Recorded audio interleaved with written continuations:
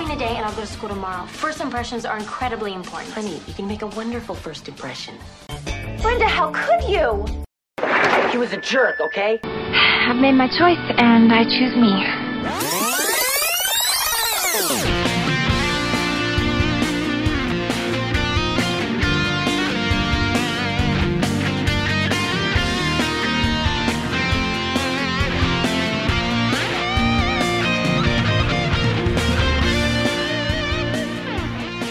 Beverly Hills 90210 aficionados, welcome back to 90210, Beverly Hills 90210 podcast, retrospective series. I'm JT, and joining me as always on this journey through time is my buddy Tim. Tim, how are you? JT, I am ready to party like a party fish, the grunion. Boy, that's a lot to unpack with this episode, but I'm really looking forward to taking it apart, and we've got a good returning champion once again, returning guest. We do, and I will say I had no memory of this episode, so rewatching it, I was whatsoever. like, oh, okay, yeah. This is interesting. And Same. It is our 24th episode of the podcast, which is exciting. It's the second where we're solely on our own feed here, BH 90210, 90210noso.podbean.com.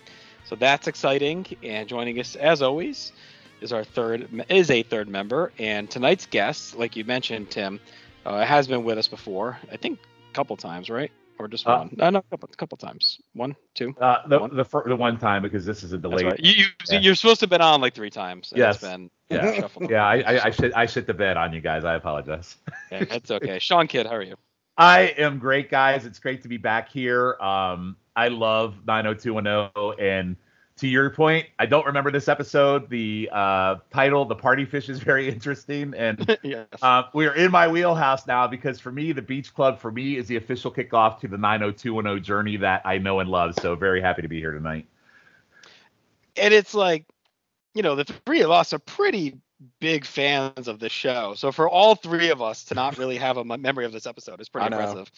Well, and for me flown especially, under the radar. Because I graduated high school, like I'm the same age as these people in the show are supposed to be at the time I'm watching this.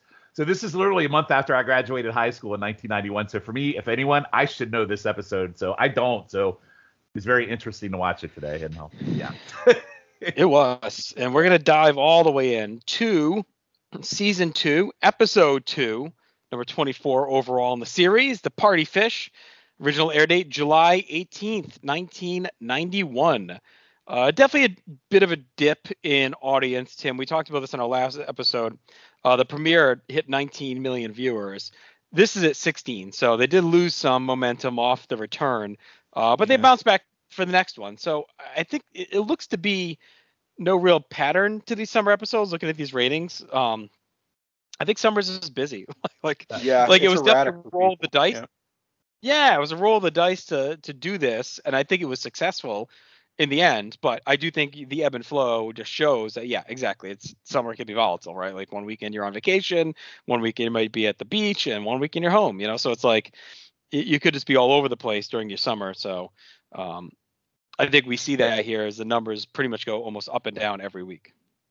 And you got to figure, when people aren't out doing something, otherwise occupied, they probably appreciate having the opportunity to watch some first-run television, even if it's a show that they didn't perhaps get into in the first season. Mm-hmm. It's like, let's just check this out. It's not like there's anything else on original right now. Everything's in reruns. So let's just see how this is. So they can kind of get away with throwing out an episode that's not the best in the world, because it's really buoyed by the fact that they're doing something that no other network really is.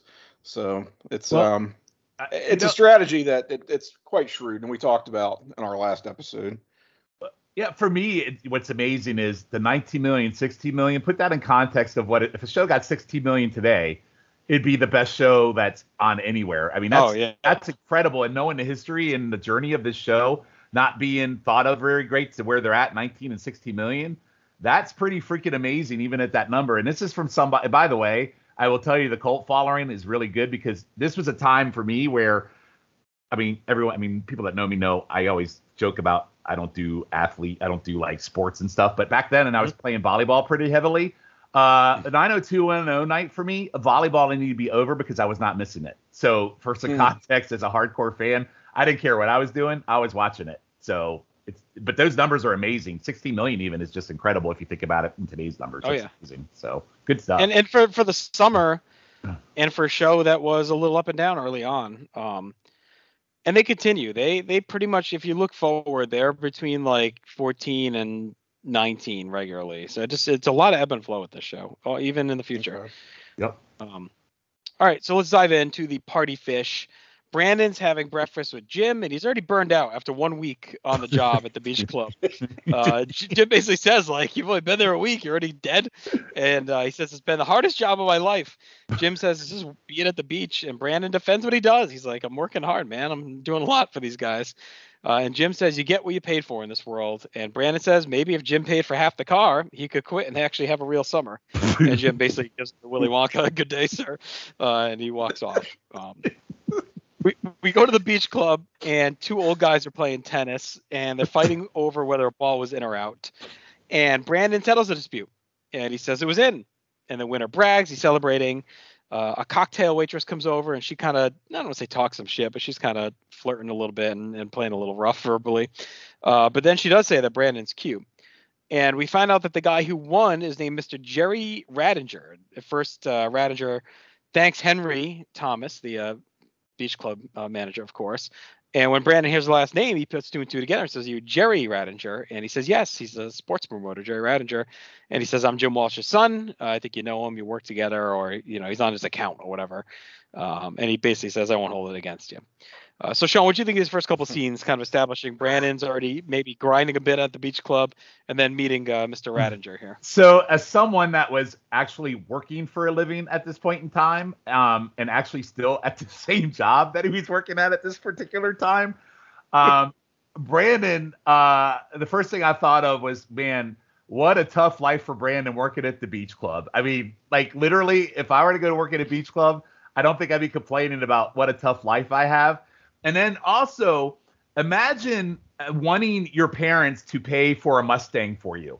Like, this kid's from Minnesota, but now that he's in California, he's totally embracing this life of, oh, wow, well, I deserve a Mustang. Well, you wouldn't need a Mustang if you didn't wreck it at the beginning with, you dumbass. And it's like, well, it is a used Mustang, at least. It's not a new one. I know, but he doesn't have a car because it's his own fault. Right.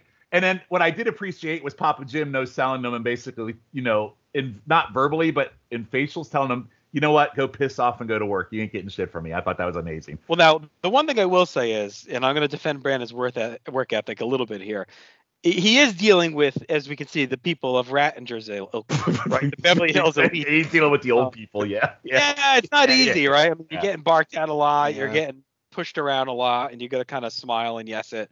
And it's a lot of spoiled people, right, that are used to being pretty entitled. All right, that's fair. I can see why that may be grinding him a bit already. Is like he's just playing fetch for all these old rich people. Well, customer service in general is the worst, but yeah, the entitled people are definitely the worst. So I will give you that. The second thing I thought was funny, and I brought this up before recording. The last episode I was on was the the girl that had the baby that he fell for. And I feel like, oh, wow, here we go. Here comes the rando girl of the week that Brandon's going to fall for. And they immediately jump right into it. They introduce Rattinger, so he's going to be involved somehow. But just randomly, I love how this girl just calls Brandon cute on their initial interaction, because I don't think in ever my history of just randomly meeting a girl, she said, oh, you're cute. And that flirtatious nature just happened out of the gate. And then the other thing, is that a you thing, though? Or is it like I don't know. Does that typically happen? Has that happened to you too? I mean, have you literally had a girl tell you you're cute? Okay, so, well, all the time. Clearly, you guys have better chill than I do, because that's never happened to me. And then the other thing, it may just be Tim telling me I'm cute weekly, but that's it still counts. At least it happens. And then something like that, yeah. The one aspect of this that I felt was reality was the boss kissing a customer's ass, because that's what you did. And that little wink there by the boss was like, hey, make sure you kiss this guy's ass. He's our customer. That's a little dose of reality. But that's my take on the first part of this. Yeah, I think my big takeaway here is that Brandon mentions Jim kind of gives him shit about it. He's only been on the job for a week. So we're basically seeing the show take place in real time, right? He literally just got the job in our last episode. a week ago since, the season premiere. So it's like, I wonder if that's a trend that's going to continue throughout this summer season. I feel like it kind of has to, right? Because we've got, 7 or 8 episodes set during the summer. And I think it's going to feel like it takes place sort of in real time, as if we were watching the show week to week and just checking in on these characters, where they're at in their lives. And that's a neat little conceit. And I don't think we really see that very often in shows like this. So I want to keep an eye on that for sure. I'm also a little bit confused about Brandon's overall just transportation situation. He's talking about trying to get, this used Mustang, but we've seen him driving since that accident with the whole, Well, I think he's just taking the family car, right? Well, that's what I'm wondering is, do they have like an extra car that it's not his car? Well, Cindy doesn't go anywhere. I guess maybe Yeah. Jim has one, and then they have the station wagon or whatever, maybe. So, yeah, because he does mention later in the episode that Mondale was totaled. And I'm Yes, like, Mondale's was it? dead. Yes, Yeah, Mondale's long so- gone. Yeah. I think he's been taking the they- bus too. Doesn't he mention the bus at some point in this or something? Or did I mess that up? I don't know. He did mention the bus at one point in this. Yes. Point Yes, he being, might be we taking the have bus, seen too. him. We have seen him drive since. I mean, quite a few times since then. So I'm like, I know. I think he it's the wants family a new car. I vehicle. think it's Cindy's just- car, is my guess. Yeah. Yeah, I guess so. But anyway, yeah, he's continuing to pester Jim about that, which, that had come up at least one other time in a past episode. So, I don't know. I kind of like Jim no-selling all this. It's Yes. it's very Jim, but It's great. I love it. fitting. Yep. Yeah. All right, so Dylan comes in from surfing. He's complaining about the waves, but he mentions to Brandon that Henry Thomas is cool because he lets Dylan keep his board there, even though his dad no longer belongs to the club. He still kind of allows him to hang around. Brandon basically tells Dylan he's kind of hot for Sandy, who's the cocktail waitress, and tells Dylan that, they're just friends, or they're still friends, him and Dylan are, despite what happened with Dylan and Brenda. Dylan kind of gives a soft warning about Sandy. Not like a real strong one, but kind of you can tell by his voice he doesn't think Brandon. He going calls after Sandy her. is the best He thing. calls her exquisite. JT. That's the word he uses. He Yes. calls her exquisite. Right, but you can tell there's some hesitation in his voice. Sure, that 100%. something's up, right? Yep. And I actually think when Brandon has his reaction later at Dylan, and Dylan kind of gets pissy at him, I don't think it's that far off because the way Dylan acts here feels like he's talking about someone he had something with in the past. But we'll get to that. We go back to theater class. Mr. Suter, the teacher for the summer school here, has Brenda telling a sensory memory story based on Cindy's winter coat when she got lost at a store when she was a child. We then cut to the and it does all right, but we then cut to the hallway. Brenda talks to the girls about how cold Minnesota is and why that jacket was so heavy and how different things were. And Kelly says she's going to the beach with Donna, but Brenda says, no, I want to go practice for class. Kelly's kind of annoyed. David pops in behind them and says, well, if Brenda's staying in town, that means, Kelly, you got room for me to hop in the back of the car, and I'm going to go with you to the beach. And she doesn't have it in her say no, so it looks like David's going to tag along. Andrea comes over and talks to Brenda. She said, I'm avoiding the beach as well. And Brenda says it, basically, I cannot run into Dylan right now. I do not have it in me. And then Andrea asks Brenda, has Brandon asked about me? And Brenda just says, no answer. Just stands there blankly. So Andrea's still clearly thinking about this missed opportunity with Brandon. And that's why I think, as you were talking about, Tim, just kind of popping in week to week here and seeing how things are progressing. This felt like I don't want to call it a filler episode, but it feels like we're still burning the Brandon Andrea stuff. And the Sandy of the week is really just kind of filling a gap to stretch out that story a bit. But what did you think of these couple scenes, Tim? Yeah, I definitely, first of all, got the sense that there was some history between Sandy and Dylan. And, even if he wasn't necessarily trying to warn Brandon, maybe there was a tinge of jealousy there. And of course, he's still in his feelings about Brenda. So it's like, oh, it's going to be like a weird pseudo love triangle thing with this episode. Because again, I remember nothing about it. So I was like, that's a little weird. And Dylan, of course, is in his wetsuit, which caused me to look away from the screen. Very, very bad look for him. Yeah, and then the stuff with the girls in their summer school class. and David, of course, the ultimate opportunist. Good showing for him in this scene. I thought that was a really just awkward scene because like they do the setup where Brenda's gonna give her little performance, and then all of a sudden they cut away and they're in the hallway just kind of talking about it. And yes, Donna's like, "Oh, well, you didn't do that bad." Apparently, she even managed to bring herself to tears, which sounds pretty impressive for a high school student. But we didn't get to see any of that, right? We're just seeing like the aftermath of it, and I don't know, it just felt like a scene was cut or something. So that was pretty bizarre. Well, we do have a recurring supporting character, and Mr. Elvis Face teacher. What's it? Chris Suter? Yeah. So we'll see if he continues to pop up through these summer episodes. That's a rarity for 90210. Didn't get much of that, really any of that in the first season. Now we have a genuine recurring character. Look at that. Yes. Who's not in the opening credits. So yeah, and then the little Andrea line.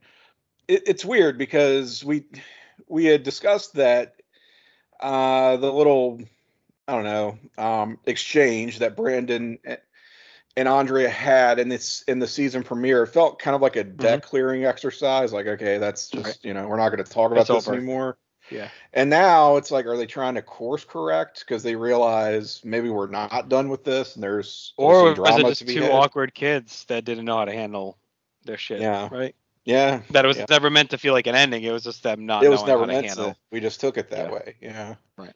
So I don't know. That's one we will continue to keep an eye on. Sean, how do you feel about this? Yeah, I mean, a lot of the same points as you, a couple different things. So I think the last episode you guys covered was probably for me the first, like, again, the beach club stuff for me is where I really truly remember this feeling like my 90210.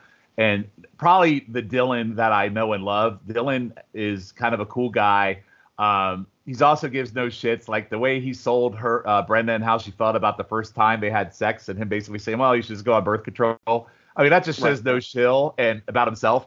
But he's kind of like that way here too with Brandon. To you guys' point, you feel like there's something there, and you feel like clearly maybe Dylan did something with her or whatever. But he just kind of shrugs it off and calls her exquisite. And he's a little cool boy. There's something that happens on later in the episode that pops me a little bit more for Dylan.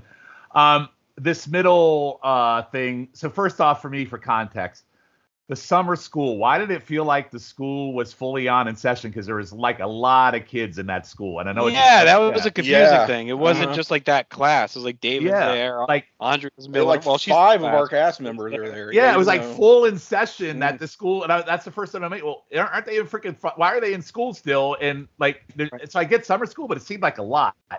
And this whole storyline that plays out with this winter coat and her traumatized drama is one of the most just piped in kind of like side plots that they put in just because I have a lot of that. It's just awful. I think we've been so heavy Brenda that they were trying to like dial her back for a week here. Because the last few have been really, really heavy with her with the pregnancy scare and the.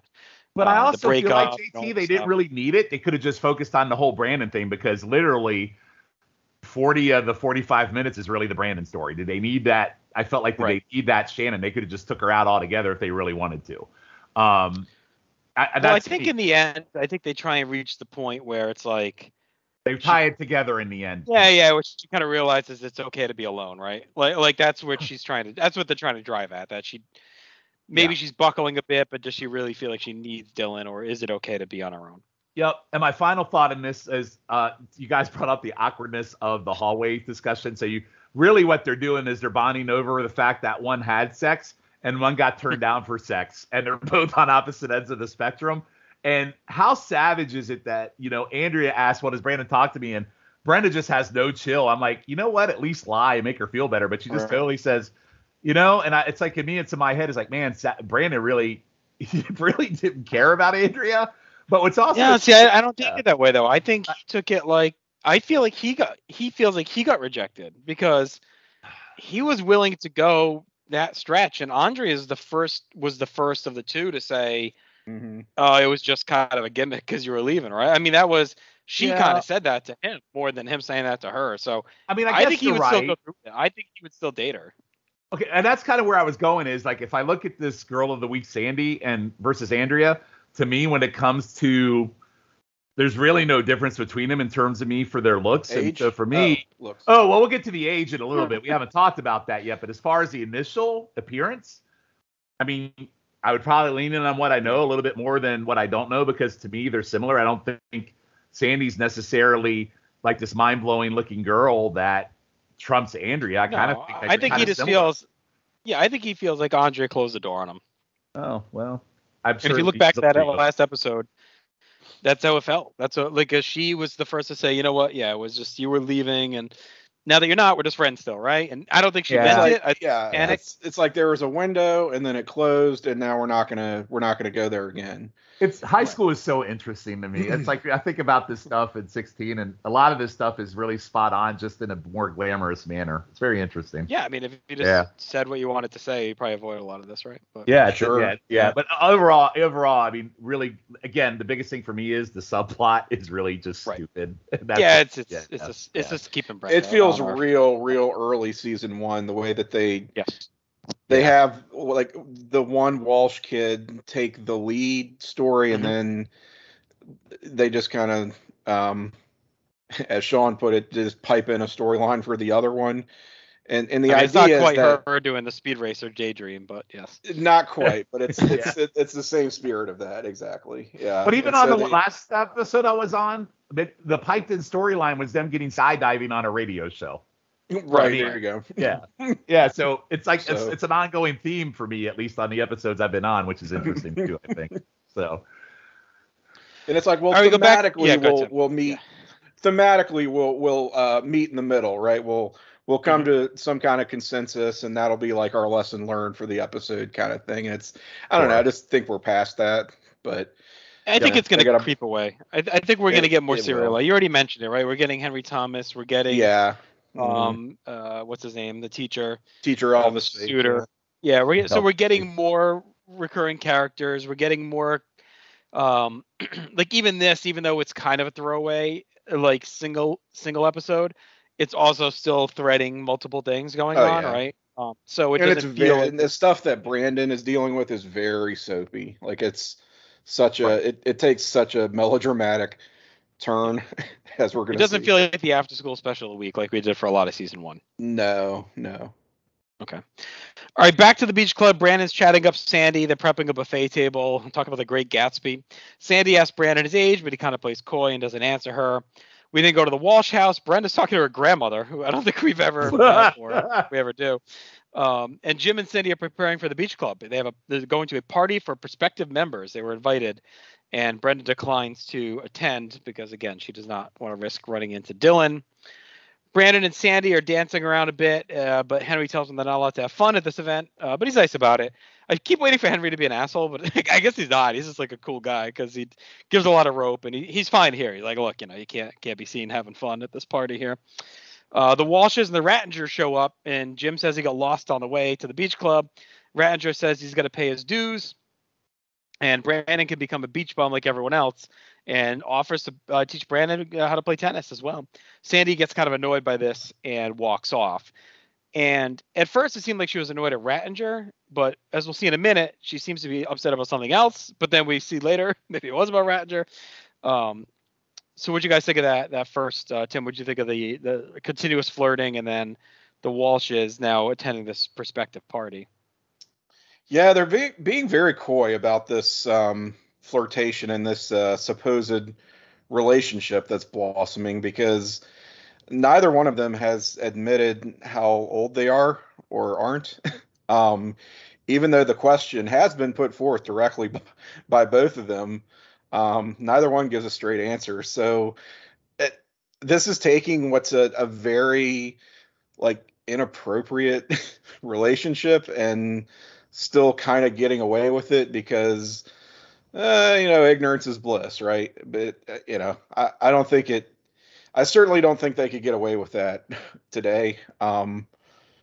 It's not a great look for the time either, but they're definitely dancing on a fine line here. Mm-hmm. But it is continuing a trend of Brandon going for sort of these older women, or them going for him. I mean, we've already seen, like, in the or like in going back to early season 1, there was the stuff with, and it was sort of misconstrued on his part, but remember the former Peach Pit employee, who turned out to be married but was kind of, yes, yep, being very flirty with him.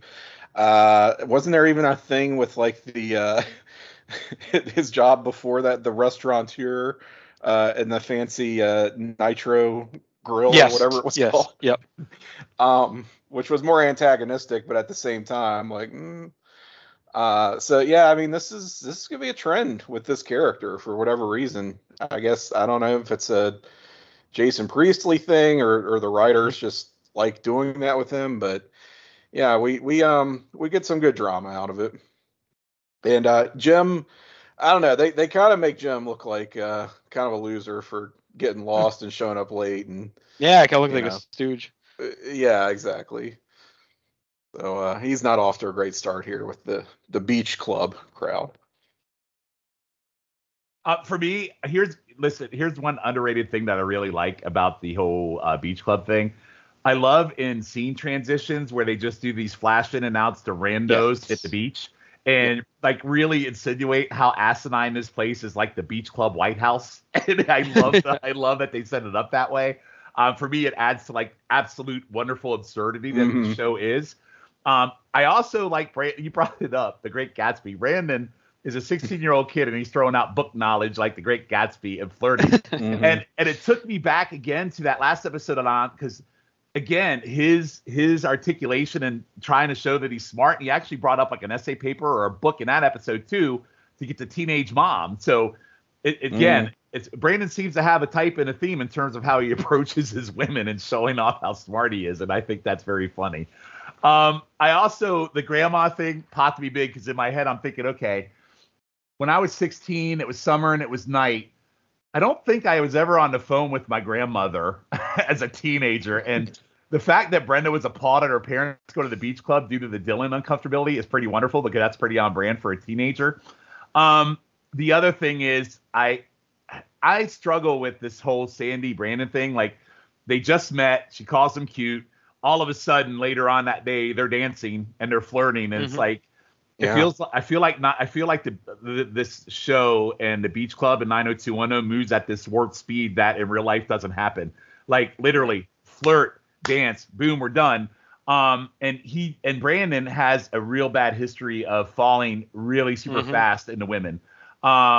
And I guess we all have to assume, though, that they've been maybe flirting for like the last week already. Well, that's where I wasn't sure. I wasn't sure if it was same day. It's like so like non-descriptive, and it was really. Well, he said he's been working there for a week, and they seem to know each other.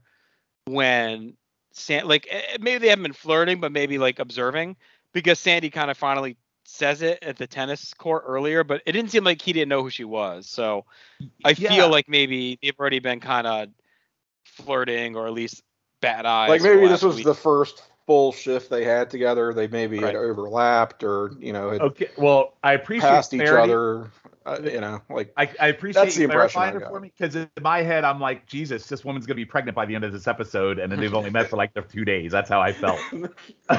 Like, literally. I'm just saying. I also one underrated thing that hasn't been brought up. I love how on this show they go out of the way to make sure to make the point that people are old by the clothes that they wear, because the multicolored, embarrassing apparel that they wear, like Mama Walsh, when she shows up at the beach club, looks like a bag of Skittles exploded plaid on her outfit. And it's an ongoing theme. Like, even when we see Jeremy, all the old people are in these god awful clothes. And that's this show's way of distinguishing. These are the kids. Here are the old people, and I absolutely love it. It's one of those underrated things that you don't catch that I think is absolutely brilliant. So, all right, Steve shows up. He tells the Walshes to join and invites Brandon to the annual join the club, that is, and invites Brandon to the annual Grunion Fish Run Party.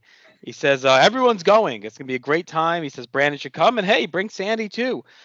Sandy's been eyeing you all day. Now's your chance. And apparently the Grunion are fish that only show up once a year to mate, and it's supposed to be this big party. We hang out at the beach and wait for them to come. And as we learn as we go, that it doesn't seem like anyone's actually ever seen them, but the rumor is that they're going to show up once a year. Brandon asks Sandy, she says after 12 years of living in LA, she's never seen the Grunion, and she's kind of just being really shitty. And Brandon's like, look, what's your problem? Like, what did I do? And Sandy says, why didn't you introduce me to your parents? I was just standing there. What is going on? I don't get it. I'm lost. Brandon apologizes, and Sandy says she was excited because the Walshes seem down to earth, and she doesn't have that in her life. And Brandon bounces back. He kind of lays it on heavy, and she caves. They have a little back and forth and decide to go. Yeah, I thought that felt weird, but then as we go along, looking back, I think it was just a cover story because she didn't want to tell him about Rattinger. Because in the scene, I had even put in my note originally, like, Sandy seems aggravated to be around Rattinger. And I figured something was coming. And then she said this, and I'm like, oh, I must have misunderstood.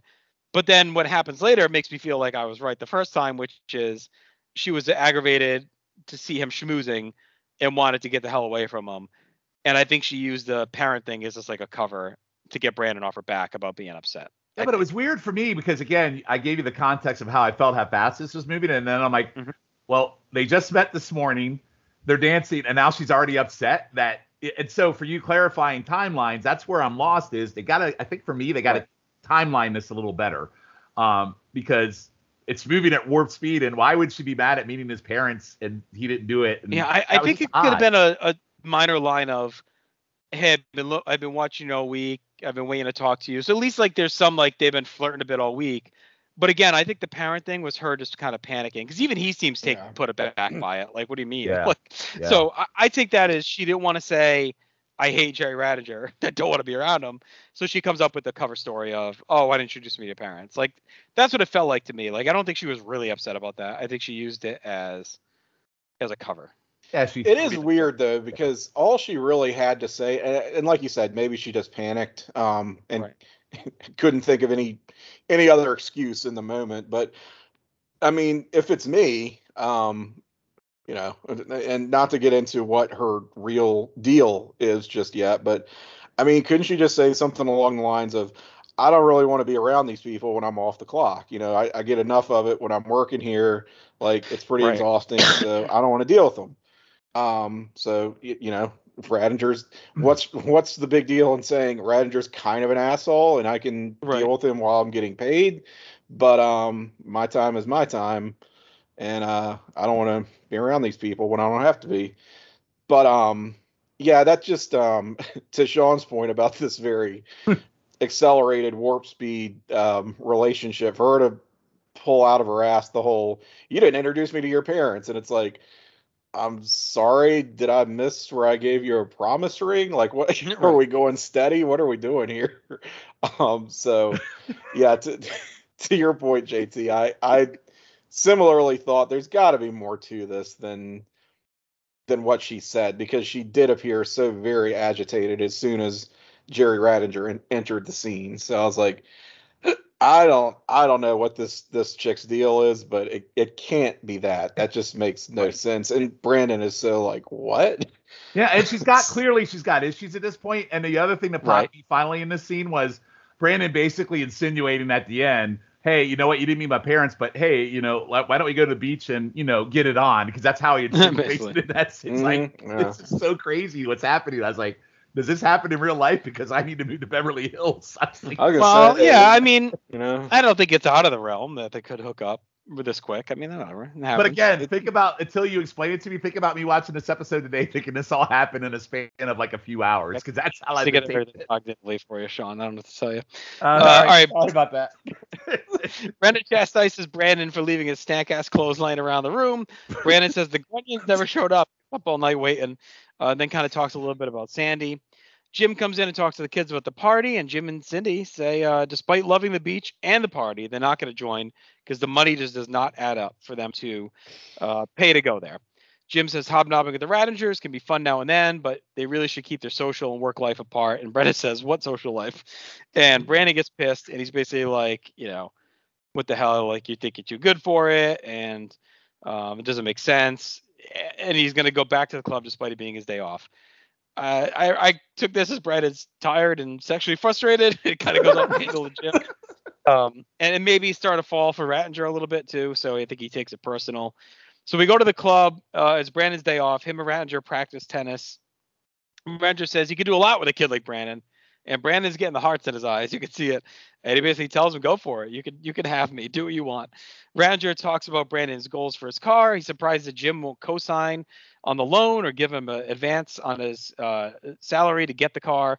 Brandon says him and Jim work too much, or both of them work too much, and they never talk. And Rattinger's not happy about it. He goes, you're at this age, you should be having fun in the summer. You shouldn't be working hard. You should be having a good time. And Brandon says Jim didn't want him to play hockey as a kid because of his paper route. So this is how it's always been. And Rattinger says you can't make connections by crunching numbers, and says Jim works too hard, but his head is in meat and potato land. And Brandon tells Jerry not to talk to him. He says, I'll handle it.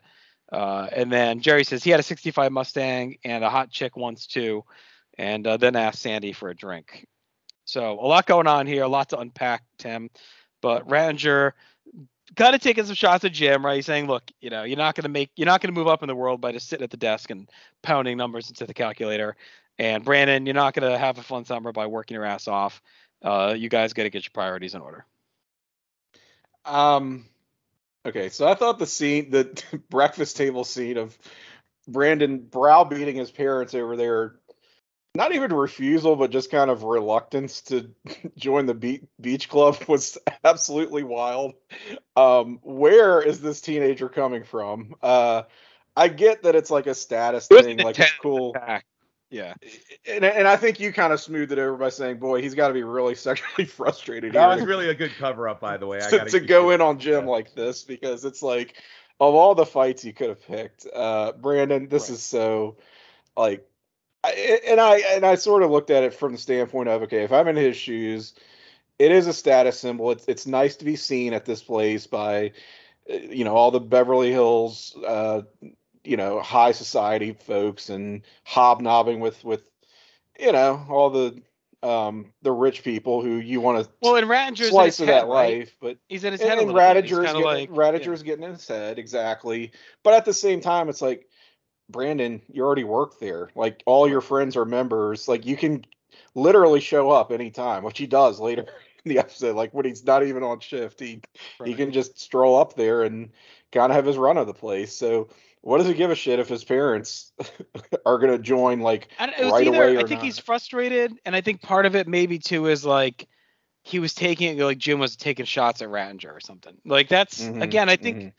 I think Shawn, you kind of nailed it. I think a lot is like squeezed in this episode. They could have added some extra time to maybe breathe a little bit. Cut out the Brenda crap. That would have been. Maybe just maybe the grunions. I don't know. Like there's just like we've had this problem before, Tim, too. Like sometimes we're just missing like one line of exposition per scene. Like if we had one line where Sandy says, "I've been watching you all week," right, and one line where Brandon says, you're just jealous of Rattinger, and that's you're not going because you're embarrassed that you're like whatever. Like give us a little bit more. And I'm not saying we need the sledgehammer plot, right? But let's I feel like we're connecting too many dots. I also think it's in the next scene that Rattinger really starts to put the squeeze on Brandon. Like that's when we talk about this whirlwind romance with Brandon and Sandy, but the real seduction here is Rattinger to Brandon, and that really comes into full force, I think, in the next scene or after this blow up with the parents. Even though, I mean, yes, they've been hinting around it, and obviously that's going to become like the conflict of the episode. But this is when they really crank it into high gear, and you're like, okay, so if this is what it's about, what it's really about, then maybe this scene should have between Brandon and Rattinger talking about the car and and Rattinger talking shit about Jim a little bit. Like maybe that comes before the blow up at breakfast, but I don't know. Shawn, where are you at? No, I appreciate the JT cover up. He's sexually frustrated. My interpretation, again, being Shawn, they did it the night before at the stand where they made out, and they did it then. I popped. I went into wrestling terms. I popped for Brandon's promo on the beach club and his parents, because he literally cut a promo on his dad, which to Tim's point made no sense whatsoever. My takeaway from this is and again, I'm overthinking this. Jim has ethics. He wants no part of the rich assholes. And for me, I support him in it. I think he's a good dad. But the argument was absolutely stupid. On the next scene after that, we got more wonderful old people colors with Jerry. Not to mention full pants and jacket apparel by Jerry in the midst of summer, which again, what are we doing? And again, a current trend that I see with Brandon as I continue this journey you guys are on, he's very easily influenced. And there seems to be a trend with him where he's willing to cast aside, what's right, even his parents, his family, for selfishness because he wants what he wants. And that seems to be an ongoing thing with him. And then it's at this point where we realize Sandy clearly doesn't like Jerry because he asked for a drink and she says, I'll have so-and-so get it for you. And now at this point, it's really about Jerry. Sums up. Yeah, sums it up. Yep. Personal. All right, Steve tries to get Brandon to see the Grunions again the second night, but he says no. He tries to talk to Sandy. She's heading home. Brandon says he rented a limo to take Sandy anywhere she wants. Then we cut and ride a tandem bike. They flirt by a quiet beach, and Brandon jokes about his goals. And he says, hey, Jerry's going to bankroll me. We'll start a business. You can work for me. Blah, blah, blah, blah, blah. And Sandy says she realized she'll never have the thing she dreamed about when she was Brandon's age. And she wished she met Brandon 5 years ago. A little Dane Cook. Wow, Brandon said, I was in the sixth grade. You got it then. You got it. I was in the 6th grade at that time. So, but then she does say, how old are you? And he dodges it again. And then they start making out. They ride the bike and we see Dylan on the side of the road as he sees them drive by on the bike. And he looks a little pensive about this next step between these two. Brandon then runs into Dylan and he says, look, age ain't the issue. She's just not right for you. Trust me. Do not, you're going to get in over your head. And Brandon point blank says, did you sleep with her? That's always his go-to. And Dylan says no. And Brandon gets mad and he makes a dig. Dylan basically says, I don't want to see you get hurt. And he goes, well, you didn't give a shit when you broke Brenda's heart. Oh. And Dylan said, look, you got that wrong, buddy. Like, she fucking trashed his heart. So Brandon then finds Sandy crying. She says something came up and storms off. Jerry sees Brandon and he says he's got an idea about the car. Brandon explains to his parents Jerry's offer, which is Jerry will front him in advance on his salary to work for Jerry. He could be a gopher now, and then when school starts, he'll work as a trainee at the PR office, and he'll pay back Jerry through salary. Brandon says Jerry wants to double his salary from the beach club no matter what hours he works, whether he's needed or not. And Jim's like, this shit ain't adding up, buddy. Like he's basically saying he's going to pay you to run some errands now, double what you're making at the beach club, and then maybe in the future work at the PR place and pay him back. Just doesn't make sense. And Brandon says, look, he's just got a different philosophy. And maybe, there's a kid in LA who needs a car, and maybe he always wanted a son. And Jim says, I think that too. I just didn't think he'd go after my son, which is a tough line to swallow if you're Brandon here. So, Shawn, what do you think about all this? There's a lot going on here between Brandon and Dylan going at it, and then Jerry coming in. And one thing I wanted to point out too, Brandon seems real quick to give these jobs up. Like he sold Nat down the river as soon as the beach club came around. And now he's ready after all this to quit the beach club a week in because Jerry's willing to pay double the salary. Yeah, he's your typical 16-year-old. Listen, this was the first sign that really made me go, holy shit, how old is this girl? Because she's like talking about all these things in life that she won't get. I'm like, all right, so in my mind, rationally, she's at least 25, and he's got to be 16. That's where I landed. And the first thing I thought of, where were all the 25-year-old women when I was in high school? Because I would have been all over it just like Brandon. Well, you didn't look like Brandon Walsh. I'm sorry. In high school, well, I won't get into it. In high school, I looked a little like Zach Morris in high school, believe it or not. But I'm not Brandon, and but yeah, I didn't have the chill. You didn't have that hair. I didn't have that hair, and I didn't have his attitude and his confidence, right? The tandem bike riding was a bit much for me because at 16, I wasn't tandem bike riding with any chick. I love that Brandon, when he gets into the argument, immediately goes to this guy who is friend and basically rails on him about breaking Brenda's heart. And I love Dylan. And this is one of the reasons why I love Dylan. No Chill Dylan says, well, dude, you're basically fucking wrong. She did it to me, and then piss off. Right. And then he just kind of shrugs and walks away, which I think is fantastic. Well, and again, it shows the other thing we've been tracking is Brandon's temper. When he doesn't get the answer he wants, he goes like dirty quick. That's definitely been something in his repertoire here through the first season plus. is he just goes to the low common denominator. He goes low as soon as he gets activated. If he doesn't get the answer he wants, he goes to the jugular. Yeah, he goes one end from being super smart book guy, knowing The Great Gatsby to be and showing what his age really is in immaturity and how far he goes on the deep end in terms of how he goes across on people. And again, I feel bad for Jim. This is also something that I noticed in this scene where Jim basically says, I didn't realize he would go after my son. This is where I realized that the theme song to this show has different variations. And this is a variation that they have a sympathetic variation of slow version of the theme. And they got to have like 20 different versions of that theme to like transition plot points, which I never really noticed until I started following along with you guys on this pod and really dug deep into this show. So that's another thing that popped me a little bit in this. Yeah, that'll be one to watch out for too. Yep. Okay, so this little makeout scene, which we've been building up to, I know that she has the line, boy, if I had only met you 5 years ago, and which again, it's the most terrible thing anyone can say based on the circumstances here. And then Brandon kind of doubles down on the grossness by saying he was in sixth grade, which I think he was like trying to play off as a joke, but is also absolutely very uncomfortable. Very uncomfortable. It's like that is fully the truth, and like I don't know if she just took it as a joke or if she was just like.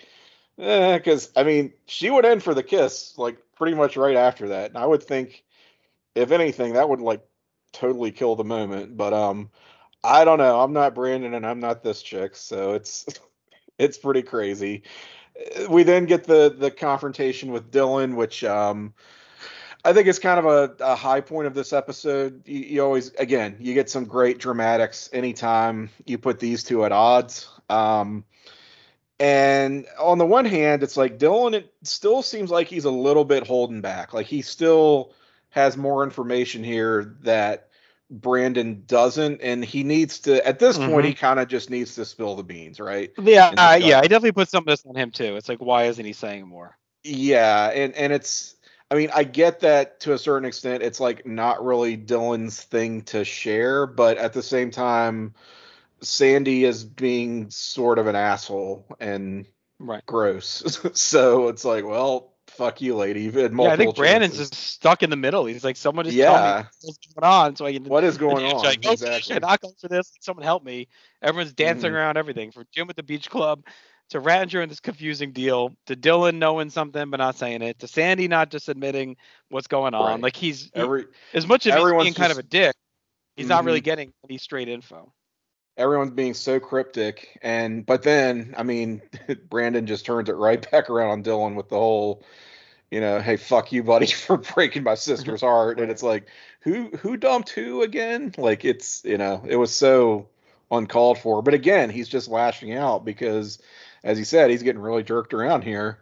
The Rattinger stuff, then, the plot thickens here with, what does this job really entail? It almost sounds like they're setting Brandon up to be like a mob enforcer or something. Like he's gonna do like side jobs or dirty work for this guy, and in a way he is, but it's not really that deep. But Rattinger has an amazing purple jumpsuit to just accentuate Sean's point about the old people being dressed so gaudy. Yeah. I mean, that character I feel like is meant to be in probably his 50s, like probably a little bit older than the Walshes, the elder Walshes. And they make him look like he's 70, like all the adults just look 20 years old. I mean, if he lived at the Boca Vista with the Costanzas and with the Seinfeld, he would not be out of place. Be all in on it. All right, Brandon talks to Brenda about Jerry, and he thinks Jim doesn't want him to have a car. He's trying to punish him for totaling Mondale. And Brenda says, no, it's obvious. Jim doesn't understand why Jerry's giving you the money to do nothing. And Brenda agrees. It's confusing. Brandon's like, look, it's a good deal. I'm taking it. They then says Brenda wearing the winter coat. He's like, why are you wearing a winter coat in July? And then walks off. Brandon talks to Cindy and says, is Jim in a better mood? And Cindy says, yes, he is. He was okay when he left, but he already left for work. He's headed to San Diego. And he said it's up to Brandon. Brandon can do whatever he wants. And Brandon's aggravated. He says he wishes Jim would make some time for him. So I feel like this is something we haven't really mentioned either. Like, I feel like this is underlying tension that Brandon's just feeling kind of left out by his dad. Like, I think he's feeling a little out to dry. I know, but and how dare Jim go to work? I mean, come on, really? I know, but it's, as a son, you always want to have the time with your dad, and you feel like you're not getting that time.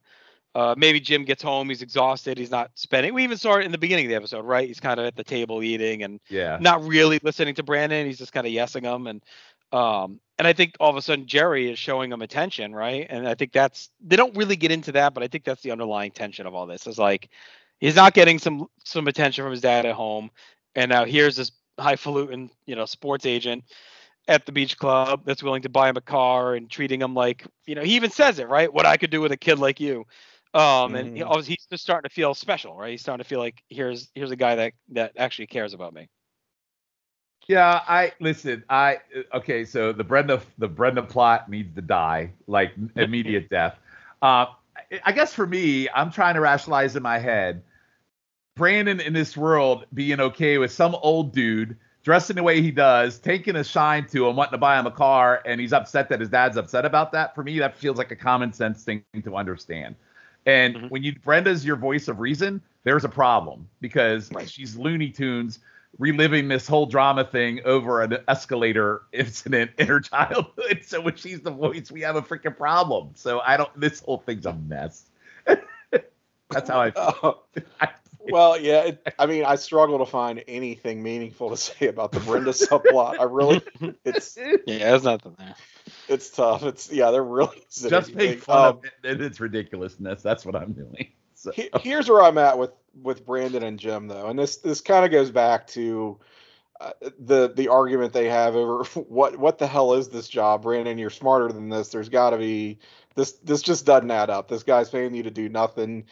And the whole way through it, Brandon is really needling Jim over how, Jerry Rattinger, he's this highfalutin guy, but he's, you really think that at heart he's a family man. And even though he's got this great wife and these daughters, that he really wants a son. And it's like he's openly telling Jim, his father, that he is auditioning to be this rich man's surrogate son. Like he's just telling his father that basically straight up. I'm like, what a ridiculous power move for this. Again, this teenager, this 16-year-old boy, to tell his father, like, well, I'm in the market for a new dad, basically. So, come on, you might want to step up your game, Jim. Yeah, it's kind of like, hey, Dad, I'm gonna go be this old guy's young boy. I mean, yeah, pretty much. He's just crazy. God, it's so brazen. But yeah, I get why there's that tension, and then Jim doesn't really respond in the way that Brandon wants, which goes back to your point. JT, when people don't react the way that he thinks they will or he wants them to, he starts to double down and fight dirty, and that's what we're starting to see. So this is as ridiculous as this episode is. There's kind of some deep psychological stuff going on between father and son. All right, well, Jerry talks to Brandon, and he says he doesn't want to get in between him and Jim. He just wanted a guy to run errands, so just forget about it. And Brandon says, I don't want to forget about it. And Jerry tells him to be his own man then, make your own decisions. And Brandon agrees. So Brandon finds Sandy and she says she feels worse and that it isn't about Brandon, it's about time and money, and that Brandon's a sweet boy, but she has a lot of heavy stuff going on, and she's not going to be pouring her heart out to some Beverly Hills teenager. So quite the couple minutes after Brandon, he accepts the gig, and then Sandy kind of rips his heart out. We see Brenda practicing her scene at home. She's screaming in the living room as Jim walks in and basically says, what the fuck is going on? And then they reminisce about that day. She says what she's doing and says, this is the day I got lost. I'm trying to channel it. And, Jim kind of says, like, things weren't that bad that day. We watched you dancing on the escalator and having the time of your life. And then, you got lost, but we found you. And that's my memory of that day is not the same as yours, right? His memory is a Brenda feeling free and having a blast on the escalator. Steve tries to showcase some different girls to Brandon, and we continue the Dane Cookness here, including a very young girl from high school. And he says she's mature for her age, and Brandon basically says, like, is she 15 or whatever? And Steve's like, yeah. Henry then tells Brandon to go help Jerry in the parking lot. He's got a special job for him. And for anyone that's seen any Christmas commercial who knows what's coming here, Brandon walks out into the parking lot, and Jerry's got a brand new convertible for him. And he says, I want you to take this for a test drive and see if you'd like to drive it for the rest of the summer. He says Brandon can still get the used Mustang, but this could be a company car for him. His company can deduct it as an expense if Brandon uses it on the job to do the errands for Jerry. As Brandon and Steve are about to take off, we get a very obvious Jerry looking at some receipt and sighing loudly to try and obviously get Brandon's attention. Brandon says, "What's going on?" And Jerry says, "Look, Mrs. Rattinger drank a little too much out in the sun, needs a ride back into town, but I got to stay here and tie up some loose ends. Can you give her a ride?" And Brandon says, "Okay." So he hops in the convertible with Mrs. Rattinger. They're driving home, and she seems very annoyed. And she says, "When did you start this job?" He goes, "Hey, I just started today. Jerry's great." And she says, "Look, you don't need to put on an act. You're not the first kid that was hired to drive me home so he can hang out with his mistresses." And the latest word is he's trying to get back with Sandy. And Brandon is shook when he hears this all. All right, Tim, what did you think of all this? Straight through. It's about time somebody said what was up. Yeah, right. It's about time somebody laid it. It's this, this wine bomb old lady who, just doesn't give a fuck. I guess that's appropriate enough given the behavior of most of the adults in this episode. But yeah, so we finally get that big bombshell that this is all just a big excuse for Jerry Rattinger to spend more time with his mistress, who is maybe not as into it as she used to be. Good old Sandy. But poor Steve here, just trying to be along for the ride, trying to be the wingman here for Brandon, ultimately not needed. Even trying to do Brandon a solid and hook him up with a more age-appropriate date for the beach. And, Brandon is so outraged because all of Steve's prospective dates are as much as a year younger than Brandon. Brandon only goes for women 10 years older than him. So I don't know what Steve was thinking there. But I do enjoy the little bits of Steve that we do get in this episode. He's, as he usually is, like a welcome presence, even when he's not like the focus of the episode. So I like that he pops in from time to time here. The Brenda stuff, gets even more absurd when we have Jim basically just shitting all over Brenda's memory of what was like a pretty traumatic experience in her mind. He's like, "Oh yeah, I kind of remember that. It was a pretty fun day, actually." So, I guess it helps her to sort of reframe it and her own recollection. But yeah, I guess the only thing I can say to that is it does give us a nice scene between Brenda and Jim, which we haven't had a whole lot of in this show run up to this. They've had some pretty good confrontations and fights, but you don't get a good just heart to heart between the two of them all that often here in this show. So I appreciated it on that level, at least. Shawn, am I going way too far here and trying to defend this? Oh no. So the first part with Brandon and her dig, I'll being a teenager. The first thing I made is, well, it didn't bug you when you're banging them in the beach tower.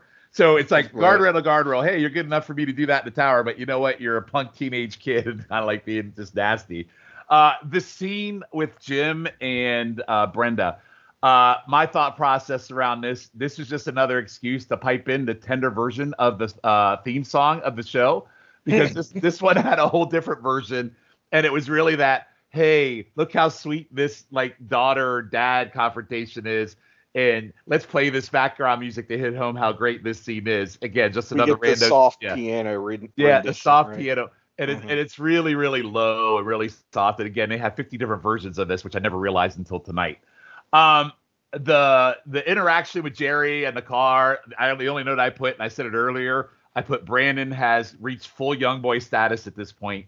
And then the Brandon being absolutely stunned and clueless that, oh, it's Sandy, when the sides have been there the whole time and how she's treated him.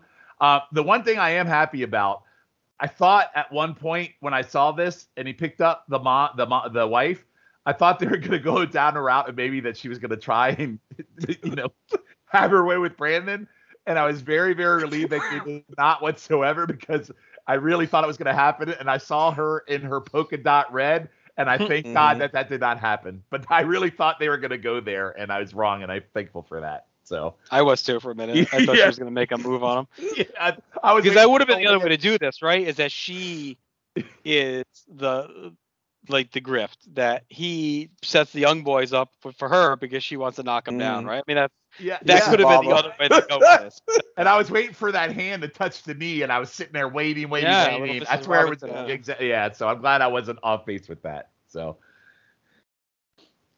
All right, at the club, Sandy's in a nice dress, and Brandon says to tell Jerry he can have his car back. He's done with both of them. Sandy says this isn't some cheap affair, and she tells Brandon he doesn't know what she does to get up in the morning. Her mommy and daddy can't pay her bills anymore. Brandon says it's not about my mommy and daddy, it's about your sugar daddy paying all your bills. As he lays that in, Jerry shows up. He kind of comes around the corner on top of the stairs and just glares down, and Brandon throws the car keys down and walks off as Jerry just kind of stares into the distance. We go back to the Walsh house. Brandon finds Jim asleep in his work clothes in the living room, stares at him until Jim stirs and says he was waiting up. Brandon says work was weird, and Jim says he thought things over on the train, and it's one thing for a father to instill values, but it's another when he hides his own frustration behind the guys. Jim says when Brandon asked about the beach club and being about money, Jim tried to change the subject, but the truth is it is about money. It's something he struggled with since turning down the promotion.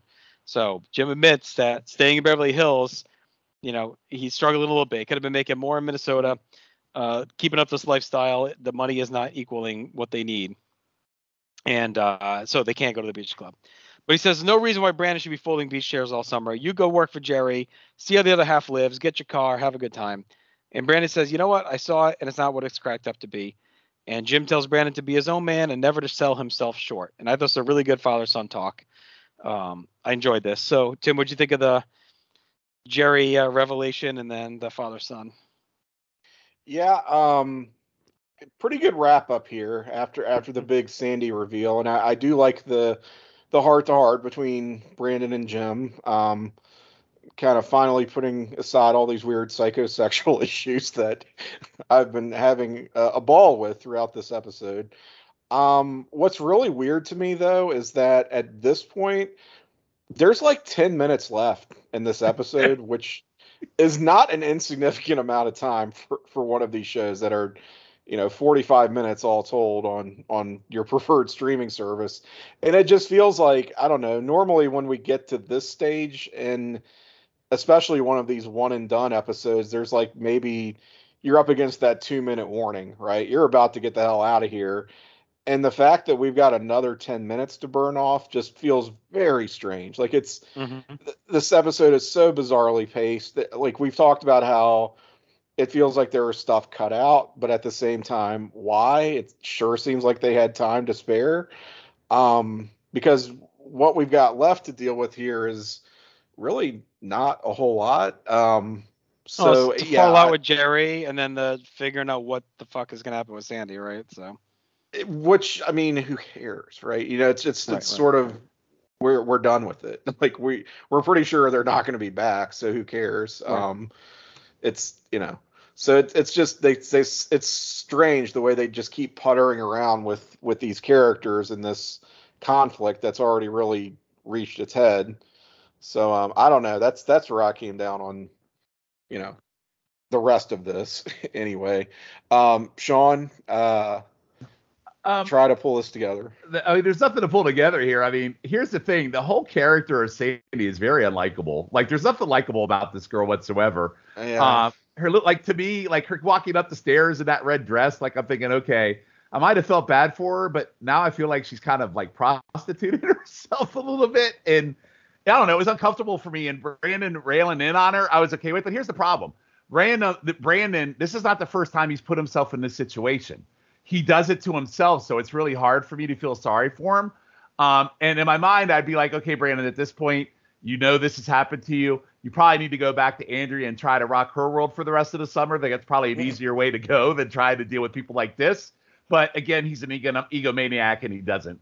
The other thing, this is in the scene, it wasn't only her red dress, but Jerry in I call it his vomit shirt, which it literally looked like someone had vomited all over his shirt, was just awful. The scene. I kind of have a different take. I feel bad for Jim because I feel like he's a really good dad.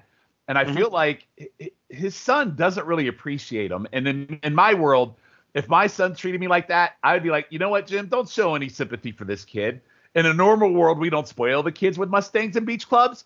And don't let this other guy, don't cave into this, letting this other guy make your kid his bitch or you his bitch. So I felt like this scene was more or less trying to get them back on the same page, but I didn't feel like it was right because I'm a big Jim supporter because in the end, he's usually right. But again, it was another one of those scenes where they put in yet another slow music theme moment in this show. And again, these moments are great. I just find in this episode, for me personally, I find Brandon very, very unlikable. I am not a Brandon fan in this episode at all. So, all right.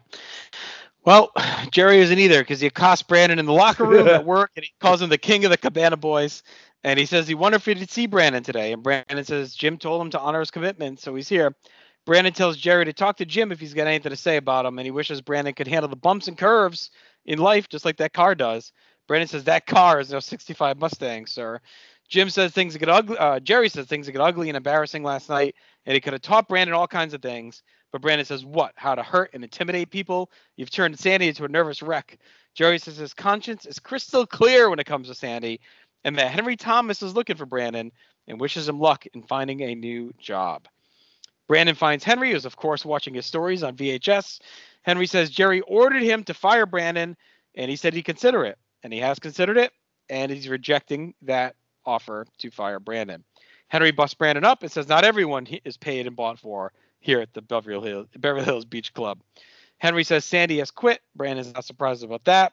And then he wants to show him some Young and the Restless storylines to show him that, this stuff happens all the time. We cut to summer school. Brenda has everyone in stitches, talking about her feelings and her fears about being alone, and says if she wasn't afraid to be alone at age 6, she won't be afraid to be alone today, and she's ready to go to the beach. So that's the summation of her storyline. Before we get to these final couple scenes, any thoughts on that stuff, Shawn? The confrontation between 50-year-old Jerry and 16-year-old Brandon, I mean, real life, that wouldn't happen because I put it in context of my 16-year-old kid. He wouldn't give two shits about this old guy. He'd be playing video games and he wouldn't be able to articulate like an argument like this. So I don't know. I think that's kind of a little bit out of context, but it is what it is. The boss stuff popped me a little bit because it shows how cool his boss is. And in the end, Sandy quitting is fine with me because she's clearly not a good person. And to me, it's good riddance. Tim and I have discussed soap operas. So for Tim, personally, for me, the boss making him watch soap operas and the fact that boss watches them kind of popped me a little bit. I thought that was great. I'd be into it. Yeah, I thought it was hilarious. And then the final thing on the Brenda plot, I put no comment, and Tim, you'll appreciate this. This story was unnecessary, but and I said, way to go, Brenda. Good for you overcoming that whole escalator trauma. Let's go to the beach so we can kill this damn plot. That was my last comment. You mentioned Sandy not being a good person, Shawn, and it's like I feel like they wanted us to have some sympathy for her, like some of these other girls we've had in the past, right? We mentioned the other episode you were on with the single mom. I felt bad for her, but she also they didn't really give Sandy much, or even like the girl that was broke that Brenda stayed in her house. Like I think they tried to do that here. They wanted us to feel bad for Sandy that she was in a tough spot. And she ended up having to turn to Jerry for support. But again, that is not enough. They don't tell that story well enough to say, to show why we should feel that way about Sandy. They don't really give us a reason to. No. That's a good point. There was no reason for me to feel bad about her at all. Well, we learned what she's doing, but not the why behind it, other than, well, it's tough out here for, I guess, an unmarried woman with, limited finances. A young unmarried woman between the ages of 20 and 25. It's just, that kind of describes a lot of people. So it's like, okay, what makes you so special, lady? Like, what choices did you make? What opportunities did you get or not get? And, what kind of led her down this path? We don't get any of that, right? So we're sort of left unable to, I'm kind of with Shawn, unable to sympathize with her very much, and finding myself in more of a judgy sort of place that I don't think the episode really wants us to think of her in a negative light, but it's hard not to. So they just didn't do the best job with her all around. I thought the final fuck off between Brandon and Jerry Rattinger was just totally unnecessary. I'm with Shawn there. But I did like the scene with Henry Thomas talking about how, he totally refused to fire Brandon. It just goes to show that he is a really stand-up guy. He's a good boss. He's sort of summertime Nat, right? We're not seeing a whole lot of Nat, I feel like, in these episodes in the summer, but we've still got a good boss, a good mentor type authority figure for Brandon, who's not Jim Walsh. So I did enjoy that scene a little bit. The Brenda stuff, I concur, Shawn. It is, but yes. and the way everyone's sitting around looking so impressed with her. How cocky! Oh, Brenda, congratulations! It's like, all right, come on. Oh, they're dying. They're cracking up. They're having a great time. Yeah. She is like holding court. Hey, and because I broke through on this, I'm ready to confront Dylan at the beach. Let's go. We really think I can be David alone. gives a shit. David gives a shit about Brenda's breakthrough in drama class. Like, so great. Oh, maybe he's trying to get in. All right, we go to the club. Jerry's playing tennis again. He's arguing with that same poor guy. Brandon is asked about the call yet again, and he backs Jerry. He says, he calls it as he sees it. You can see Jerry's like waiting for him to screw him, but Brandon makes a point. He goes, I call everything as I see it. Jerry, you're a piece of shit, but you know what? Your ball was in. I love the poor guy he's playing against. He's so fucking exasperated. Brandon sees Sandy, and she says she's moving to San Luis Obispo with her family, and says this doesn't work for her anymore here. She tells him that Jerry said he loved her and he would leave his wife, and that was 2 years ago. Sandy says being with Brandon helped her realize how angry she had become, and she kisses him goodbye and says, tell Dylan goodbye for me. So Brandon finds Dylan. He's at the outdoor shower, offers him to buy him a lemonade as an apology, but Dylan says, hey, I'll take a full meal. So they walk off. They're eating. They're having a chat about Sandy. It's pretty basic. And then Dylan makes Brandon promise the next time Brandon asks Dylan if he slept with some girl he likes, he gets to punch him. And they end up okay. Audrey and Brenda show up at the beach. Kelly and Donna walk over, and they're laughing at Steve, who's despondent, and he reveals that Maya Landon, the 15-year-old, told him she just wants to be friends. And she really has a hots for David. David walks over to Maya and asks about the grunion, so David scores in Steve's face. We then cut to the grunion party. The crew is kind of waiting on the beach and laughing it up. Brandon walks into the ocean. The rest follow. Dylan and Brenda lag behind. They're chatting it up a bit. And Brenda says, it's nice to have you here as a good friend, and anything is possible. And it looks like maybe she still has a little bit of feelings for him in there when she looks up at him. Donna looks down and says, what does a grunion look like? And then we see that all these fish are there. As the grunion have arrived, they flood the beach, and everyone celebrates. And I like this closing to pay off the grunions. It was a good ending, Shawn. What did you think of these last couple of scenes? Yeah, so the sand. Okay, hot take coming in on the Sandy scene. I don't like her. Good riddance. I did not like the fact that we got into he promised me for 2 years that he would leave his wife trophy marry me crap, because right. This is like a plot point in a lot of shows. What really bugged me is Brandon still kisses her goodbye despite knowing where her mouth has been, and the fact that she has banged him and Jerry, innuendo, at least in my thought, together. But I guess my other thought was in 16, who cares, as she clearly has already committed statutory, which is it's a running theme on this show because of Beverly Hills. This is clearly okay. And not the first time we'll see this theme come up, because it happens. The bonding between Dylan and Brandon, drinking food, to me, that's always a good bridge to make amends. And, Dylan, the other thing why I like Dylan is they brought up Sandy, and Brandon brings up how bad he feels for her, and Dylan just with no chill says, I have no issue. She did it to herself. And that pots me because, Dylan tells it how it is. And then, here we go. We got all the friends together. The silver thing. It popped me. What disturbed me was the girl looked like she was 12 years old. And it was like, well, David is at least supposed to be younger, so I think they're both supposed to be 15. I know, but the fact that 25-year-old in real life Ian Zierling was into this girl, that kind of bugged me. No, I know, that was creepy. Yeah, there was a lot of creepiness in this. Yeah, and I'm with you actually. I actually like the ending because the visual of all the friends on the beach, and the way they all interacted really cements the plot point of this show, and it's a core group of friends and their life and what they go through. And I think it really cemented that what this show is. I really enjoyed that scene. And I love the way that they closed it out with the Grunions having a big old orgy in the water. I think this is a really well done ending scene. So I'm with you on that. I agree.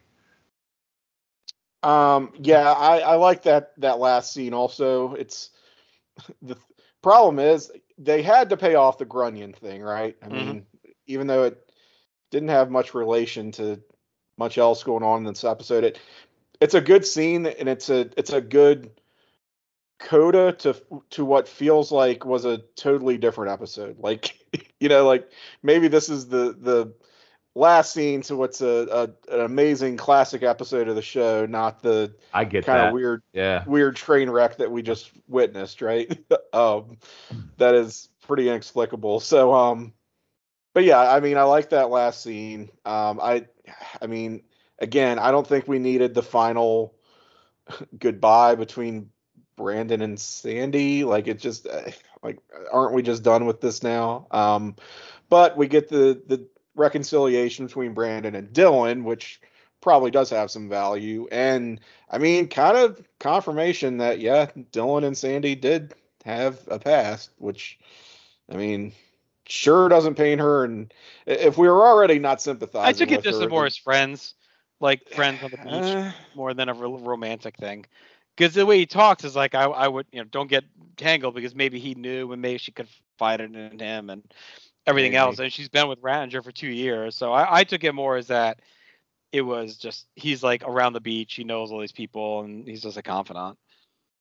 I guess I took the more glass half empty view of this is like a pattern for her. And, just I think she's it's like the other girl that Dylan wasn't really seeing. Remember the surfer chick or whatever in like the second episode?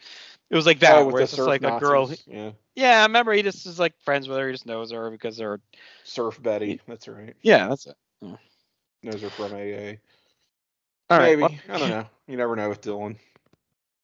All right. Well, that's that. Let's hit our trackers and our awards here to wrap things up. So best scene, I ended up going with Jim and Brandon's father-son talk. I thought that was really well done and kind of sewed up some of the issues they were having, and I thought Jim was really good in that scene. I'm gonna go with the final scene on the beach, actually. Well, no, I think I want to put that for most important, because it feels like one of the first times, like, it's the gang being together as the gang. So I'll put that one as most important, and I'll back up Brandon and Big Jim's heart to heart. Yeah, I wasn't into the Big Jim thing because I think Jim caved to him. So for me, spoiler, best scene for me is the end, and it's actually for me also the most important. So I'm gonna go double on that one for me. And Tim, you made a great point about that scene being kind of out of context for what this episode was, and it may be in a different episode it would have been hit home. But for me, it cements for me this is what this show's about. It's these six friends coming together, and yeah, this episode probably wasn't the right way to kind of framework that final scene, but I also think it's the best one, and I also think it's the most important one in terms of this is how this show is going to be in the future. So I'm going with that on both of those. Mm-hmm. All right, for most important, I had Brandon driving Miss Rattinger home. That was the crux scene of the whole episode. That's where he finds out everything that's going on. It leads him back to Jim, leads him off of Rattinger, and Sandy leaving. So it was kind of like the linchpin. It was drunk Mrs. Rattinger, Mrs. Robinson, giving Brandon the info. So, all right, most 90s look. I went with Rattinger's purple windbreaker suit. A similar thing. I went with the old people colors in general, because, and one thing, my favorite one that I didn't mention was Cynthia Walsh having Aztec cave writings on one of her collars. And yes, she did. There's so many in this episode, but I'm kind of with you, JT, but I'm encompassing all the old people colors. I mean, I'm in keeping with the theme. I had Cindy with her multicolored striped whatever outfit for the beach club that Shawn mentioned earlier. The Skittles explosion into plaid. The Skittles, the taste the rainbow fit that's going on with her is unreal. Our most 90s moment, I went with Brandon and Sandy riding the tandem bike by the beach. That felt very 90s. That felt right down the 60s boardwalk, to down me. the beach, right on the Double Mint commercial. It reminded me of Butch Cassidy and the Sundance Kid in that scene they have in that movie where they're riding that little bike. That's what I thought of. But okay, go ahead, Tim. Sorry. I almost want to say, given another fashion, here's where I want to say just the old people dressed for the beach stuff for the 90s moment, where just everyone looks so much older than they are, and it's it's not really a thing anymore. Like, I mean, JT, you and I are practically the age that a lot of the adults are in this episode now, and right. I don't think you'll see either one of us at the beach looking like that. So no, definitely not. Not saying I like how you left Shawn out of that. Sean's a little older. I don't think he's. I don't. But think even I wouldn't show committing up at the any. beach at that. Yeah, so. You're not even committing You'd any have the shoes fashion. Yeah, I won't even on. have like sandals. No, right. I'm just the shoes and socks notwithstanding. In the pool like Frank Costanza. For me, the most 90s moment, I went with the teenage sex angst with Brenda because this has been an ongoing theme with her now for a few episodes. And the fact that she had to build herself up to get comfortably in front of Dylan. I mean, and I know they broke up, but I think it was more around the angst of what happened during that whole thing for her. So I think that's very, very 90s and very teenager. So. Right. All right. Best lesson learned. I went with do your homework before making big decisions in life. Brandon did not do his homework on any of these decisions. He tried, but he was making decisions without having the full pieces of the puzzle across the board. So that was my lesson that he needed to learn. For me, and if I look at it from a context of Brandon, Dylan and Dad are always usually right. That was my lesson. Yes. Yep. Find out how old your prospective love interests are, rather than dancing around and taking the answers that you want rather than reality. I realize this means stalking someone's social media in 1991, which wasn't possible, but certainly there are easier ways today to avoid this sort of predicament. Mm-hmm. All right, best hookup. I couldn't do Brandon and Sandy because of the creepiness we talked about. So I went Brandon and Rattinger. I would say their romance was harder. because that's not creepy. It was. I mean, when Brandon basically says you can do what you want with me, that was way more intense than anything with Sandy. It's like you can have me, whatever you want. All right, just do it. I'm gonna be a very bad person, and I'm gonna put the menage a trois between Jerry, Brandon, and Sandy. That's what I put. Oh, God. I'm gonna put Brandon and Mrs. Rattinger. No, I was praying to God nobody picked Silver with the 12-year-old because I'd probably. You know what? I'm gonna pick Silver with the 12-year-old. Oh God! Yeah, because at least that's the one age-appropriate relationship. Right, they're both supposed to. That's true because Silver does look. They're both 12 years old. Yeah, the Steve They're thing. both 12. Yeah, it makes sense with Silver. I got it. Yeah, they even picked a terrible name for Rattinger. It just sounds so dirty. Like when you first heard it. Bad. Yeah. Yeah. All right. Quotes. It was I do too. I just didn't know he'd go after mine. That was Jim about him taking his son. A relationship is like the Grunion. No one knows if it exists. That was Brandon about him and Sandy. It isn't about my mommy and daddy. It's about your sugar daddy paying your bills. That was Brandon, which was a great line. For me, the exact quote it was probably at the end because I'm such a Dylan mark where they're talking about Sandy and how bad that they feel that Dylan, and Dylan's just like, she did it to herself. So it's really simplistic, but also it's point to home that Dylan's the greatest thing of all time. So, yeah. Let's see. I think you had mentioned it earlier, JT, but Jerry Rattinger, when he's kind of dumping on Jim, he goes, you can't make the kind of connections you need to make crunching numbers in the Wilshire district. Yeah. And the only one we haven't mentioned is, when Brandon and Sandy are still kind of flirting and getting to know each other, she's sort of put off by the fact that, you go to Beverly Hills High, you're a high school student. And he goes, actually, I go to West Beverly, but I can transfer to West Podunk if it would make you happy. Awesome. I'm random. All right, final grade. I went 6 out of 10. I thought it was slightly above average. It was kind of a throwaway episode. If it didn't exist, we wouldn't miss much. But I was entertained by it. There was some funny stuff in here. I thought the Jim and Brandon relationship really was the one that was most Came out of this with some momentum. This is in line. I had the same grade as like the cancer episode with Brenda with the breast cancer. Like it felt about similar to that. Slightly behind like, Brandon drinking. I had it the same as Brandon and the teacher was grading on the curve. Like, yeah, it was kind of, again, the basketball episode. Those are all like kind of throwaway, but you get a little exposition. They're entertaining.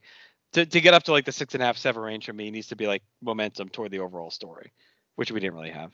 Yeah. I went 5 out of 10. To me, this episode has a lot of the similarities to my last episode, which I talked a lot about with the rando chick of the week. With a lot of the same subplots of Brandon and his dad and Brandon not listening. And so I think I went 5 on that one. I'm going to go 5 on this one. For me, this is a bit of a placer hold episode with a really great ending to kind of cement where we're headed in terms of how this show is supposed to be with the friends and all that. So I'll go 5. I am also going to go 5 on this one. I think it's a very good example of an entertaining bad episode of this series, where it's a bad episode, but it's perfectly watchable. It holds your attention. It's funny. It's unintentionally funny. So I mean, the worst thing the show can be is like bad because it's boring, because it's uneventful, and that's not what this is. I mean, it's so over the top and all over the place, and they're practically doing this weird neo-noir plot with Brandon and this romance and she's this kept woman, the mistress of this older man. It's just so wild. And it is so Brandon centric at the same time, even though we do get pretty much all of our other characters in here, and at least a little bit. It's such a Brandon episode. Well, and it's gonna sound weird, but like in a while. I think they could have maybe stretched this. I'm not saying I wanted it to stretch, but they could have beefed it up by thinning the Brandon stuff into 2 episodes and giving us more media and other stuff. And then in the first one, he meets Rattinger, he starts working for him. Maybe at the end, he finds out about Sandy. Then we play it out a little bit more. As is, it felt like they crammed a lot in, and that led to some of these missteps that we said. But on the flip side, and that's why it's really something we want to see 2 episodes of. I don't know. I don't know if we really want to see it.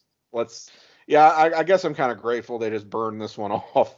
But to your point, that would have helped the pacing, if nothing else, which I continue to be just awestruck by this episode. I don't know if it was the editing or what, but it was just so all over the place. But I mean, it's a bad early episode of the show that is very, very entertaining. So I don't know. I could see myself revisiting this one just for comedic reasons. All right. So let's get to our trackers. We had a few songs here. 2 by the legendary Donald Fagen. The Goodbye Look, Brandon's impulsively dancing with Sandy at work. And then Maxine by Fagen, when Brandon asked Sandy to the Grunion Run. And then The Other Side of Summer at the end on the beach by Elvis Costello. Those are the 3 that are listed here. And then let's get to our other trackers. New characters. We had Jerry Rattinger and Sandy. I don't know. Do we want to count the other tennis guy? He was kind of a background guy, right? Yeah, maybe. Yeah. Did he have a name? I don't think so. And then relationships. We had Brenda and Andrea. I put down because I thought they're starting to form a little bit of a bond. You see them together more. Brandon and Sandy, and then Brandon and Jerry. Yeah. And then places and things. Was there anything on here? I didn't really catch anything. Yeah, we've done the beach club already. I don't think we spent time anywhere else really, other than the Walsh house, West Bev, a little bit, and school. Yeah. Okay. All right, let's get to our character rankings for this episode. I plugged in Jackie, Scott, and Nat as all zeros because they were not in this one. I guess next would be Donna or Kelly. Well, Nat's not. You already said Nat, right? Yeah, Jackie, Scott, and Nat all got zeros. I would. Kelly literally has like 1 line, right? Yeah, she's probably below Donna. We saw Steve twice, 3 times. A few times, yeah. Yeah, he'll be above them. I don't know. I'd probably go Kelly. Kelly, then Donna. Then, well, Andrea doesn't have much going on Andrea's. either. We have David, Andrea, Steve, and Cindy didn't do a lot in this one either. So like those are like kind of the next four for me. Yeah. I'm It's almost kind of easier high to start on from the top and go from there. I'm kind of high on David because he like sort of made the most of his few scenes. Like he gets in on he basically cons Kelly into giving him a ride to the beach, which apparently she followed through on. And then he gets the girl at the end, which I mean, whatever, but still. So if Andrea's the bottom of that four, would you go Steve and David over Cindy? Because I feel like she really didn't do much at all. But she was in a lot of the scenes. She was at the beach club. She was in a lot of the argument she scenes. Didn't say much, really. She doesn't really do anything, though. I don't know. I kind of just like Steve, this one, getting hosed by the 15-year-old. I feel like him and David. Yeah, I do too. So the question is Cindy above or below the two of them? I think they're together, Steve and David. They have the same. I can see putting Cynthia. I mean, I'm just happy that she rocked out that little freaking plaid shirt and the Aztec drawing. I know. But yeah, I would put her below them. Yeah, me too. Okay, and you like David better than Steve, Tim? Well, yeah, a little bit. Okay. All right, so that gives us our top five. So we got Jim, Brenda, Brandon, Dylan, and Henry Thomas. Do we want to put Henry below Steve and David? Or I kind of liked him in this though. I kind of liked him too. Probably not. I think we got to put Brenda. I think we got to put Brenda next, even though she gets more screen time than the tier below her. Her stuff is just so bad. Like it's. So you want to put Henry above her? Yeah. Okay. So Brenda, then Henry. And then I think I'm going Dylan. Are we going Jim 1? Would you guys go Jim 1 on this? I'm not comfortable giving it to I'm not comfortable giving Brandon number 1 in this one. Listen, I thought there were a lot of good Jim moments. Like for me, I mean, I would say Jim just for the simple fact that I really felt like he was a good, this was a good dad Jim in this episode. And so for me, I'm good with putting him first. Yeah, I would. Yeah. Yep. I mean, in lieu of putting Jerry Rattinger number 1, I would put Jim. Yep. All right, and then so do you want Brandon or Dylan higher? I always vote Dylan. I know. Yeah, it's hard. It's a little hard to justify in this one because it is the Brandon show. So it is very much the Brandon show. I think you got to go Brandon Dylan. That's my thought. Yeah. Brandon Unless you want to fight it. You mean Brandon higher or Dylan higher? I would say Brandon higher than Dylan. Okay. All right. So unless you want to fight it. I mean, I'd go either way, but I had to be fair. I think we're good there. there. Tim, anything you want to talk about going out there in the podcast world?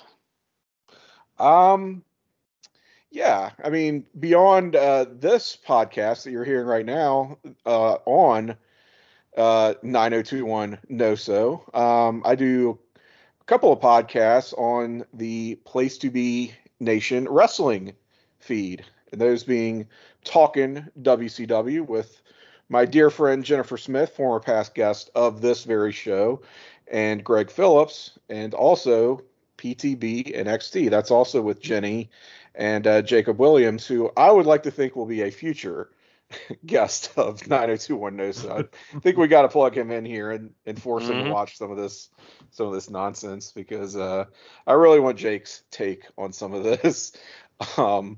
So those are my two, I guess, regular gigs. Of course, we are affiliated with the North-South Connection as well. Former, I guess you could say this is a spinoff from the North-South Connection podcast network, where we also have The Journey Through Infinity. It's a somewhat irregular podcast, I'll put it that way, but that's another show that JT and I do together with, again, the aforementioned Jennifer Smith and our friend Scott Criscolo.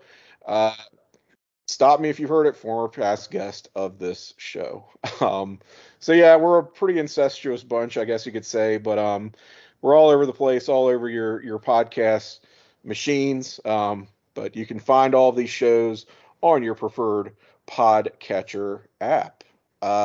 Shawn, Anything you want to put over? Yeah, so I used to be on a lot more pods. I'm more part-time, but there are two that I definitely want to plug. My main pod over on the PTBN Wrestling feed, NWA Crock and Roll.